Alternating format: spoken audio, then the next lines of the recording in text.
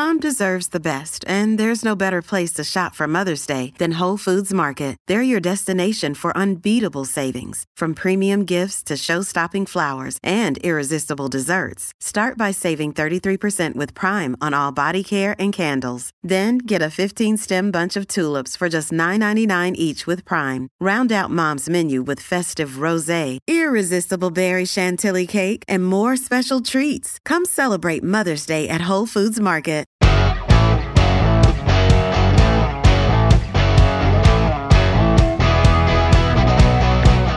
Coming up on today's show, the Emergencies Act is over. Most of the testimony we're interested in is done. Policy experts from here on out. Did we learn anything, though? Seniors, are they next for RSV? It's not just kids that get affected. Usually it's kids, then seniors. And we'll tell you about a new tourism opportunity being offered by Jamaica, magic mushrooms. We'll have details. So as I said, the testimony that I think most people were interested in at the Emergency Act inquiry has wrapped up now, but it's not over. Now we're going to hear from 50 or 60 different policy experts, and they'll sort of be speaking in terms of, you know, the legality and the intelligence issues and the policing issues, and just sort of that kind of information will be given to the commissioner. But as I said, you know, the testimony of convoy participants and law enforcement and government officials has now wrapped up. And the commissioner of the Emergencies Act inquiry says he's confident that he can deliver a decision. Paul Rollo listened to, 6 weeks of testimony, if you can believe it. Now he has the task of trying to decide whether or not the Trudeau government was justified in invoking the act in response to the convoy that took over downtown Ottawa last February. He must also determine if the powers that the act unleashes were used appropriately after it was invoked. And he has to try and also, and I think this may be the hardest part, he has to try and determine some kind of official record of what actually happened, a timeline, if you will, a chronology. I think that could be almost impossible to do because there's so much disagreement. But let's find out what we learned, if we learned anything, and if we're any farther ahead than we were when it all got started. We're going to chat with Aaron Woodrick, who is the director of the Macdonald-Laurier Institute's Domestic Policy Program. Aaron, thanks for joining us. Appreciate your time. Yeah, always a pleasure to be here, Shay. Yeah, so the commissioner says, he's heard enough. He can make his determination. He's confident. Took 6 weeks. Do you think that a clear picture emerged? Were the questions we went in asking answered? Boy, you said off the top that he's got an almost impossible task ahead of him. I agree. I don't envy what he has to come up with by February, no less. He doesn't have 6 months or a year to figure this out. Look, he says he's got all he needs. That made me raise, my eyebrow a little bit, because I don't think the public has what it needs. We didn't hear the answer to the question is, what is the legal test the government used? There's a law in the books. There's a threshold that has to be met. Based on the law, the reading of the words, they didn't meet that test. But throughout the testimony, they hinted that they had a different view of that. They had a different legal advice saying they had to meet a lower threshold. We didn't hear what that is. It may be the case that Justice Rouleau knows, because there are some documents and some evidence that is not available to the public. That's very unusual, of course, because when you have these public inquiries, the whole point is to make the self public. So I'm hoping he has more. I'm hoping he can make a better decision. But in terms of what the public knows, we really don't have much more in front of us than when this whole thing started. Let's talk about that for a second, Aaron, because you're right. The government says they did have a legal opinion saying it was justified and it was something that they should do, but they're citing basically client-lawyer privilege, right? Saying we can't disclose it?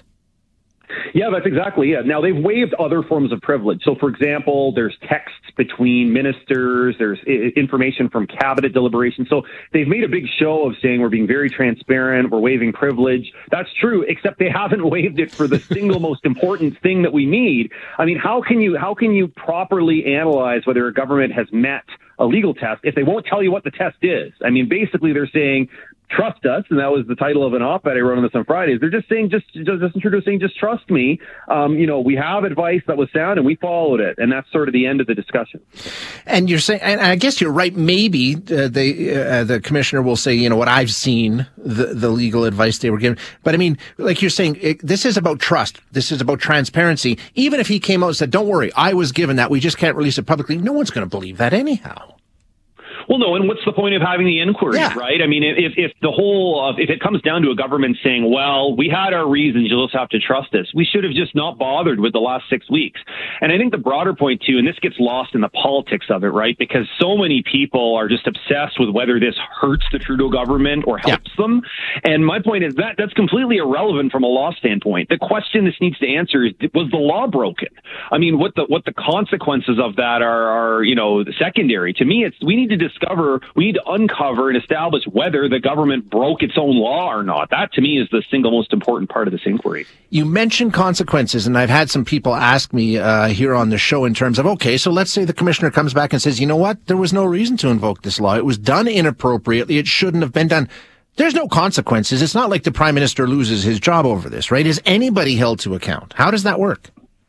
Yeah, it really comes down to the democratic process, right? I mean, and that's why I think it's important is that, the public will have to pass judgment on whether or not they care that the government broke its own law. Now, I'm very troubled by this because all the evidence to me over sort of the last 10 years is that people seem to be very upset when the law is broken if it's for a cause they don't support. Yes. But if it is a cause they do support, they're kind of like, yeah, well, what's the big deal? Had to be done, yeah. It's extremely dangerous, Shay. And I think a lot of people are not thinking past the end of their own nose when they say this, is that if you're only going to be concerned about the law being followed when it's used against people you don't like, you don't have to think too hard about someday there will be a future government that you maybe don't like if you like the one today, and it's going to be a different issue. If they start using this principle, you're really not going to like the consequences. So I think it's important to always say, look, the law needs to be followed, whether it's applied against our friends or enemies. It always needs to be applied the same way. Otherwise, we don't really have a rule of law anymore. To that end, the commissioner says he recognizes that this whole process, the convoy, the Emergencies Act, the inquiry has been deeply divisive, and he feels it's his job to try and heal some of that division. Impossible. Impossible. I mean, he can't do that, can he?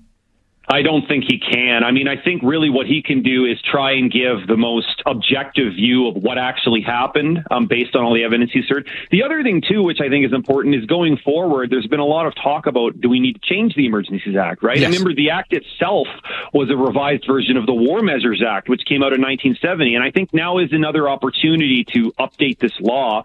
Look, some people want to make it easier to use these powers. I make the opposite case. I think that, if anything, this type of law is so unusual. It really is a nuclear option. It needs to be tightened up so that there's no ambiguity, that's only ever used in the absolute most extreme circumstances. So that's another debate that's going to be coming, and I think it's important that we get that balance right. As far as the testimony that we did here, of course, the Prime Minister on the stand on Friday, very closely watched, and again, like everything regarding this, depending on, what side you will align with, either it was a disaster for the PM or it was a raving success for the Prime Minister. I mean, what did you take out of what he had to say on Friday? Well, look, I actually think he did very well as a witness on a stand, right? As a lawyer, who's cross-examined witnesses. I think he performed very well. In fact, I think he explained many things better than some of his own ministers and own advisors did. So he was very well prepared. So my hat's off to him for that. But the performance is different than sort of, did we learn anything substantive, right? The performance he gave was sort of confident, thoughtful. In fact, I wish he would talk this way more when he was giving press conferences in regular times. But we didn't get the answers to the key questions, such as things like, what was the legal test that you relied on? The other thing I found that was troubling, and a number of other ministers did this, was he sort of used these hypotheticals, right, where he would say, well, what if I didn't use the act? What if? And of course, in the what if scenarios, the situation is always some disaster scenario.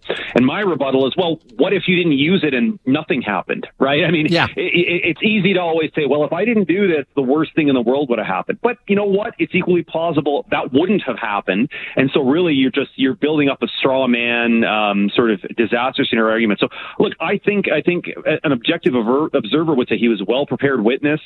He didn't look out of sorts up there. He seemed at peace with his thoughts. But in terms of actually getting to the truth, getting important answers and answering these questions about the whole purpose of the inquiry, we really didn't get very much out of it. Did we get anything else?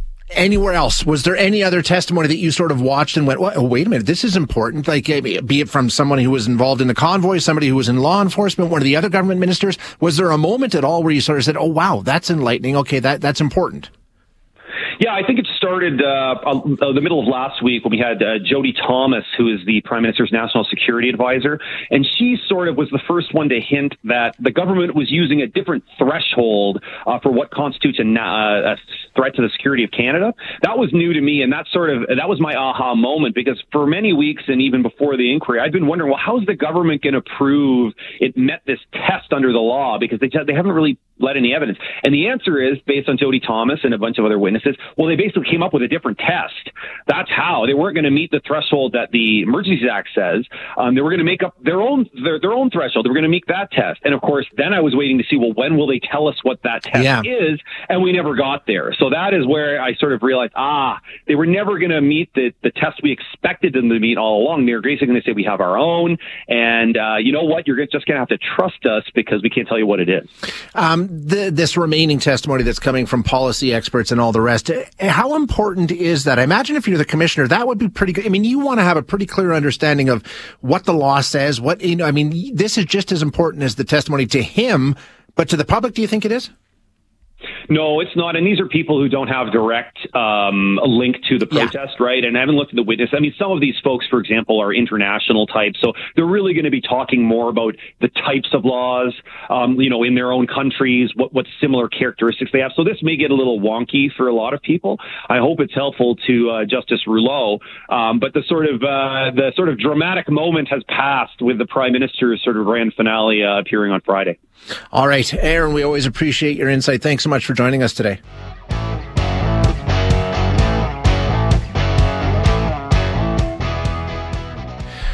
So the crush at Alberta Children's Hospitals continues as more and more and more kids get sick. This weekend, it was announced that a heated trailer would be set up at the Children's Hospital in Calgary. Now, it's not to be used for treatment or anything like that. In fact, they may not use it at all.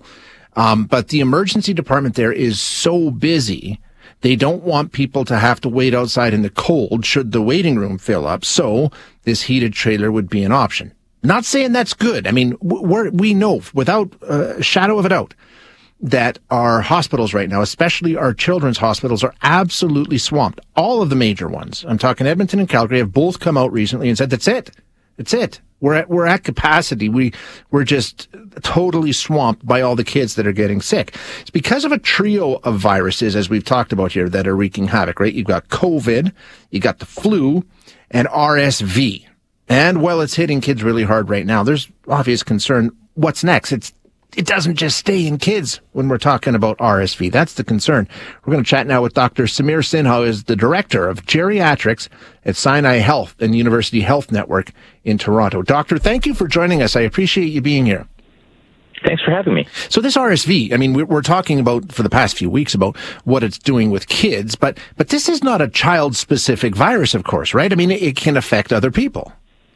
Yes, for a lot of people, they're hearing about RSV for the first time, but this is a virus that's been living with us and tends to affect us every season, but not usually to this magnitude. And it's a virus, as you said, that not only affects children, but also people of all ages. But the most vulnerable to it are young children who've especially never been exposed to it, and older adults whose immune systems weaken with time. Okay, that makes perfect sense. So when we talk about this, like you say, I mean, I had small kids, and I know at least one of them had RSV at one point. So, and you're right, if you have small kids, you might be familiar with this. And it is seasonal, and it would happen every year. But this year, obviously worse. How much worse? And do we have any idea why it's so much worse? Yeah, we're seeing this issue with not only RSV, but the flu this year as well, because a lot of the measures that we've all been taking for the last few years to really control COVID by physically isolating ourselves more than usual, wearing masks, doing all these different things have actually allowed us to actually suppress other usual respiratory viruses that would usually spread, especially in crowded or indoor settings or during the school year, and especially when the fall and winter seasons come and we're more likely to be indoors with each other. So we really kind of actually had really no flu season for the last 2 years. We had a little bit of RSV come back earlier this year, for example, but nothing to this level now that we're seeing not only, flu and RSV at record levels that we haven't seen in years, but we're having all three of these viruses, including COVID, wreak havoc at the same time. Why? I guess it's just the state of the immune system when you're talking about the very young and the very old. They're sort of in the same category when it comes to immune response? Yeah, so really that if you've had a previous infection of the flu or if you've gotten vaccinated previously, then with time you start developing some protection that will protect you against further flu seasons. That's why we recommend that people get their annual influenza vaccination. That's why we recommend that people get their COVID-19, boosters, for example. But RSV is one of those viruses that it's common. We unfortunately don't have a vaccine against it. Mm-hmm. And many of us have had RSV infections multiple times during our lives. But it's particularly nasty for young children who've never been exposed to RSV before. That first infection usually is the one that more likely can land you in hospital and very, very sick.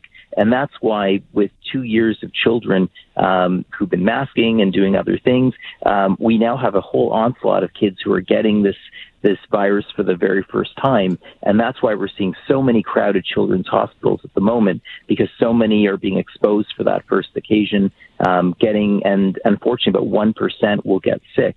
And will potentially land in hospital as well. Right, because, not everybody is affected to the same extent, right? Some people can sort of get through it okay, but others will find themselves, as you say, very, very ill. Yeah, the vast majority of people who get a virus like RSV, they just shake it off. It's not too big a deal. The challenge is that because we've had these shortages of cold and flu medications, some people can't manage their symptoms as well as they otherwise would, and that might make them sicker and land them in hospital. And we know that for young children in particular, under 2, who've never been exposed, we know that is the group of children that when they have that very first infection, they might actually get really sick. For older adults, the reason why RSV is the number one killer, where it actually kills and sees lots of sickness and illness, tends to be actually in our older population, just like flu, just like COVID. And the reason that happens every year is because older adults may have just naturally more weakened immune systems, but they might also be living with chronic diseases that can flare up when they get quite sick. That's why it's important for them to get vaccinated, especially against the things that they can get vaccinated against.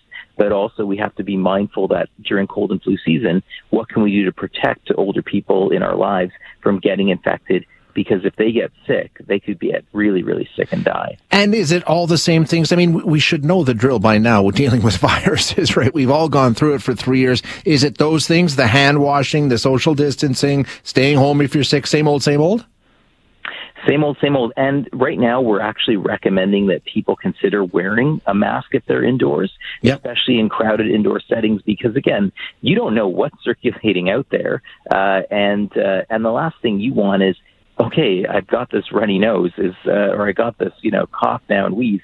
Is it RSV? Is it COVID? Is it flu? The best things you can do to try and eliminate, what it could be is do all those things, wear a mask, get vaccinated against the things you can, because the last thing you want to do is ruin your holiday season by landing up in hospital or getting really, really sick, because especially right now, the biggest concern we have is with these 3 viruses circulating, people are actually getting infected with 2 or more things at the same time.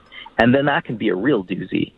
And as you said, no vaccine for RSV right now, but last week there was a submission put forward to Health Canada saying we might have one. What do we know about that? I don't think it's going to help in the short term, but maybe, are you optimistic? Very optimistic, actually. We have a number of different vaccine manufacturers who've been working on these vaccines for years. And the promising data that's coming out is actually pretty cool. So right now, the real focus is on getting vaccines ready for older populations who are the ones who are most likely to get sick and die. But there's also an application that's being considered, I believe, for children as well. It's not going to be something that can be approved right now. These trials are still going on, but we're hoping as early as next year we'll have an additional vaccine against an additional common, cold and flu season virus that we can have some added protection against. But as you said, right now, what we're saying for everybody is before we might have a vaccine for RSV, what you can do today to protect yourself and your family is, the same old, washing your hands, staying home if you're sick, wearing a mask and getting vaccinated against the things you can get vaccinated against. Any idea where we are within this quote unquote wave? Is it getting better? Is it, are we reaching a peak, or what do we expect is going to happen in the coming weeks and months? Well, the thing is, I remind people is that flu season starts in about November and it goes until April. So we're just kind of at the beginning of what could be a really unpredictable season. I think it's too early to say whether we peaked, for example. We know right now, we know that lots of young children have been affected. We know that soon we're going to see more adults and then older adults. It usually kind of happens in waves like this. So we're anticipating that it's going to be a long winter ahead. And that's why we're just saying right now, we're certainly not out of the woods. You don't see any of the hospitals in Edmonton or Calgary or anywhere else in Alberta saying, yep, don't worry about it. Next week we should be fine. Everybody is really nervous about what the season will be ahead. And that's why we're just encouraging the public to do what you can, stay healthy and safe and protect each other. Doctor, thank you so much for your time today. I appreciate you being here. Thanks for having me.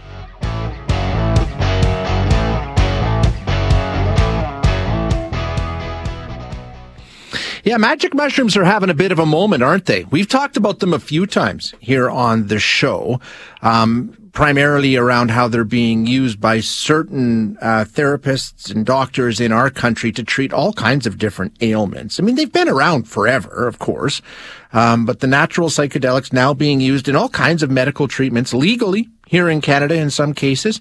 In other places, they're becoming part of a tourism campaign. A resort chain in Jamaica is offering what they call mystical experiences and stress relief with, let's call it a magic mushroom getaway. Here to tell us all about it, we have Justin Townsend calling from Jamaica. He is the CEO of Myco Meditations. Justin, thanks for your time. I appreciate you being here.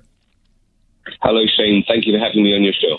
Really, really interesting. First things first, we should establish here, magic mushrooms are not and have never been illegal in Jamaica, right? So to make this move is not really that difficult for you guys in Jamaica. That's absolutely correct, yes. No illegality at all. So the way that this is being marketed, this is not about going down and getting wrecked on mushrooms for a week. This is a health and wellness approach you're taking to this, correct? Absolutely correct. It's not about a recreational retreat at all. So we have a therapeutic model here. We run between 40 and 50 retreats every year, around about 3 to 4 retreats per month. Each retreat consists of a cohort of 12 individuals that come from all over the world, but primarily from America right now. And each retreat is about 7 days long and consists of 3 dosing sessions with mushrooms, and then the following day backed up by group therapy as well. And in line with that therapeutic model, our team members consist of psychiatrists, MDs, and therapists as well. Okay, so you've got experts involved in these offerings. It's not like you're just doing this, making it up. You've got actual documented experts involved. Treatments for what? Therapy for what? What kind of conditions are you dealing with? Okay, so typically we see a lot of depression in its various forms, everything from treatment-resistant depression through chronic depression. We treat a lot of anxiety. Individuals that have an end-of-life diagnosis and have end-of-life anxiety, we treat as well. We treat cluster headaches, migraine headaches, fibromyalgia, PTSD, and something that comes up a lot is a lot of childhood trauma and sexual abuse as well. Okay. We're talking about microdosing here primarily. That's what we always hear about. Like, how does the dosing work? How do you know how much to give a person? What's the process there? Okay, small correction. We actually do what's called macro dosing. Okay. So a microdose is typically about 1/10 of a dry gram of mushrooms, and it's what's known as subperceptual. You won't have any effects or wouldn't feel any effects of it. You just feel more centered and grounded. Macro doses. So with these 3 doses throughout the week, there is no one-size-fits-all. It used to be that the research institutes would try and give you about 35 milligrams of psilocybin in synthesized form for every 70 kilograms in body weight, but that's largely off. So our first dose consists of a low dose of between 3 and 4 dry grams. That enables our guests to have an experience for the first time and dip their toe in the water. The second dose will go a lot higher. That helps us to calibrate a little bit more accurately into the 7 or 8 or 9 gram range. and we can be up to the high teens, 15, 16 grams by the end of the week. But largely, there is no one-size-fits-all. It depends upon what the condition is that we're treating, how long has somebody had that condition for, how acute is it, and these kind of criteria. So everybody's different, and then we track that throughout the week, and that dictates how much we dose any given individual as to how they respond. And is it done, I'm assuming, under pretty strict supervision with professionals monitoring the experience? Absolutely. So the original research work done by Johns Hopkins and various other institutes all produced excellent clinical practice manuals and protocols. So we took those, we adapted them for group work. Like I say, we have 12 guests on average per retreat, and all of them are licensed medical or mental health professionals with many hundreds, if not thousands of hours of experience working with psychedelics. And I mean, the expectation here, and we know there's a lot of progress and there's a lot of really, really good news about the way these things are being used to treat different conditions. I mean, this could be a multi-billion-dollar industry at some point, correct? Absolutely. It's certainly, I mean, as I'm looking at all the research, it's certainly looking that way. And it's not just the therapeutic side. There's the people that want to produce products, be they tinctures or other types of products you can produce. There's the cultivation side of things. There's the biopharma side of things.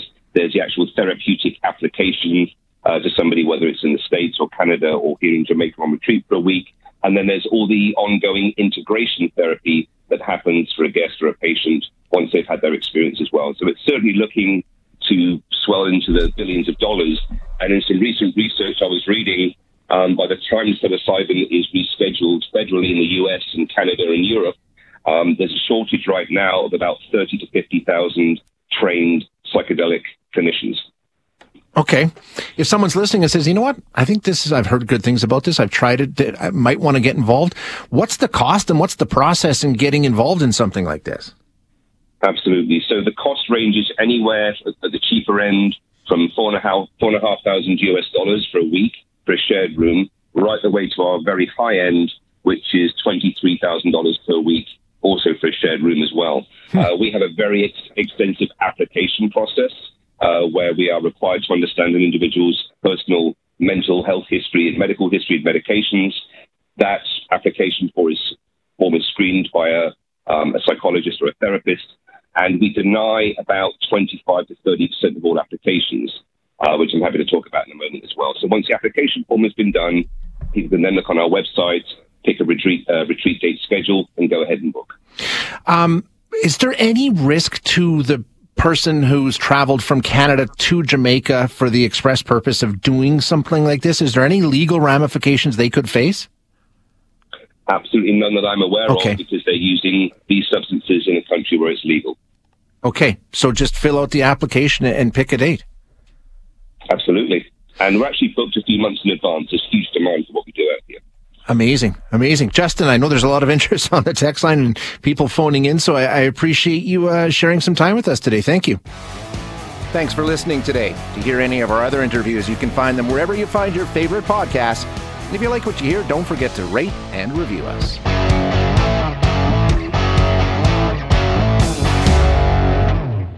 Hi, it's Shauna, and I might be a bad parent because my kids think French fries are vegetables. Hey, it's Ryan, and I might be a bad parent because I went out for wings when my wife was in the hospital after giving birth. Johnny here. I might be a bad parent because in my house, the tooth fairy gives pocket change. But we're not alone. Len emailed us and said his 6-year-old daughter's Tarzan moment going from love seat to lazy boy by curtains made him more proud than any dance recital. And Andy left his 2-year-old at the rink. All right, guys, I'm sure we're not alone. Like Andy's kid. For stories and confessions like this, make sure you check out our podcast. It's called Bad Parents, and it's available wherever you get your podcasts. I left a glove at the rink.